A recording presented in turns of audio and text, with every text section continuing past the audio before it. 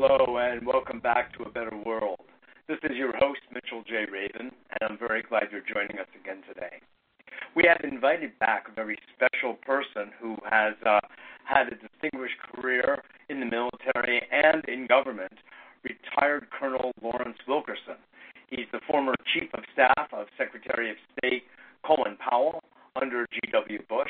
He is also and is currently the Distinguished Visiting Professor of Government and Public Policy at the nation's oldest public university, the College of William and Mary in Williamsburg, Virginia, where he has taught for the past 15 years.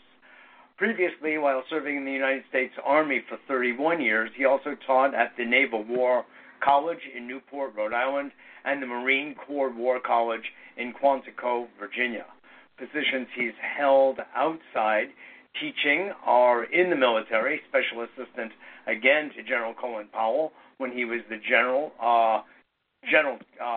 Colin Powell when he was chairman of the Joint Chiefs of Staff, and in civilian life, the Chief of Staff, as I mentioned before, when Colin Powell was Secretary of State.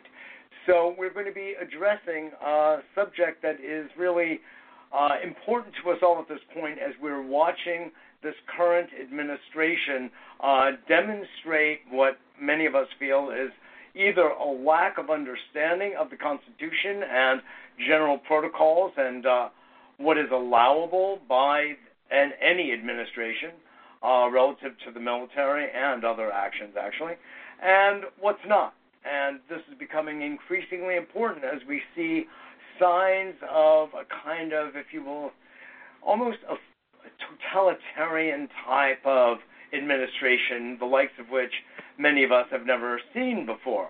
And it's important to have people who have been around this block a number of times weigh in and share with us their view of what they think is going on, what the ramifications are, and, if need be, what we as citizens can do about it.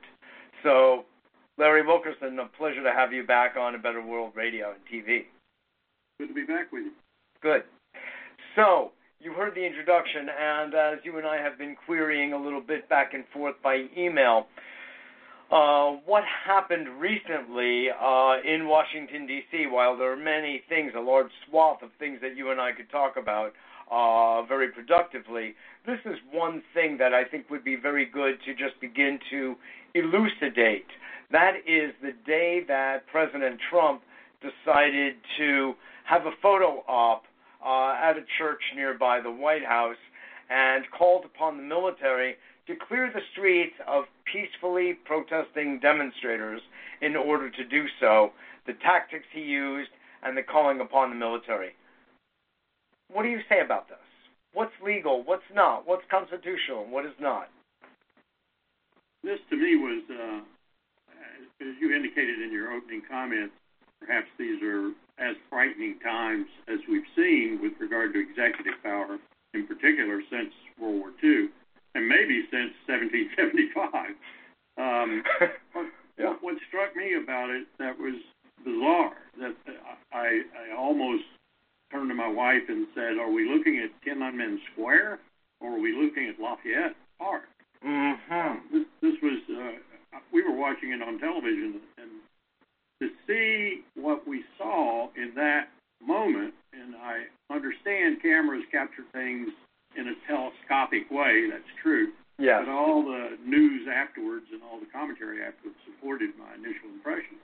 Here we had essentially the President of the United States staging a political act using the United States Armed Forces as a prop. Now, that was nothing unusual for this administration. They'd already done it by sending troops to the border, you may recall, a couple of years ago. That was a political act, too. Matter of fact, I put an op-ed in the New York Times saying that. Yes. But this was a lot more egregious because it was using or purporting to use militia, National Guard, and even active duty forces, the 82nd Airborne Group, against American people in a square in their capital, which incidentally is not a state. It's a district under the control of the Congress of the United States, and its appointed people in terms of the administrators of the district. So it was an even more egregious act, if you will. Yes. Not a single meeting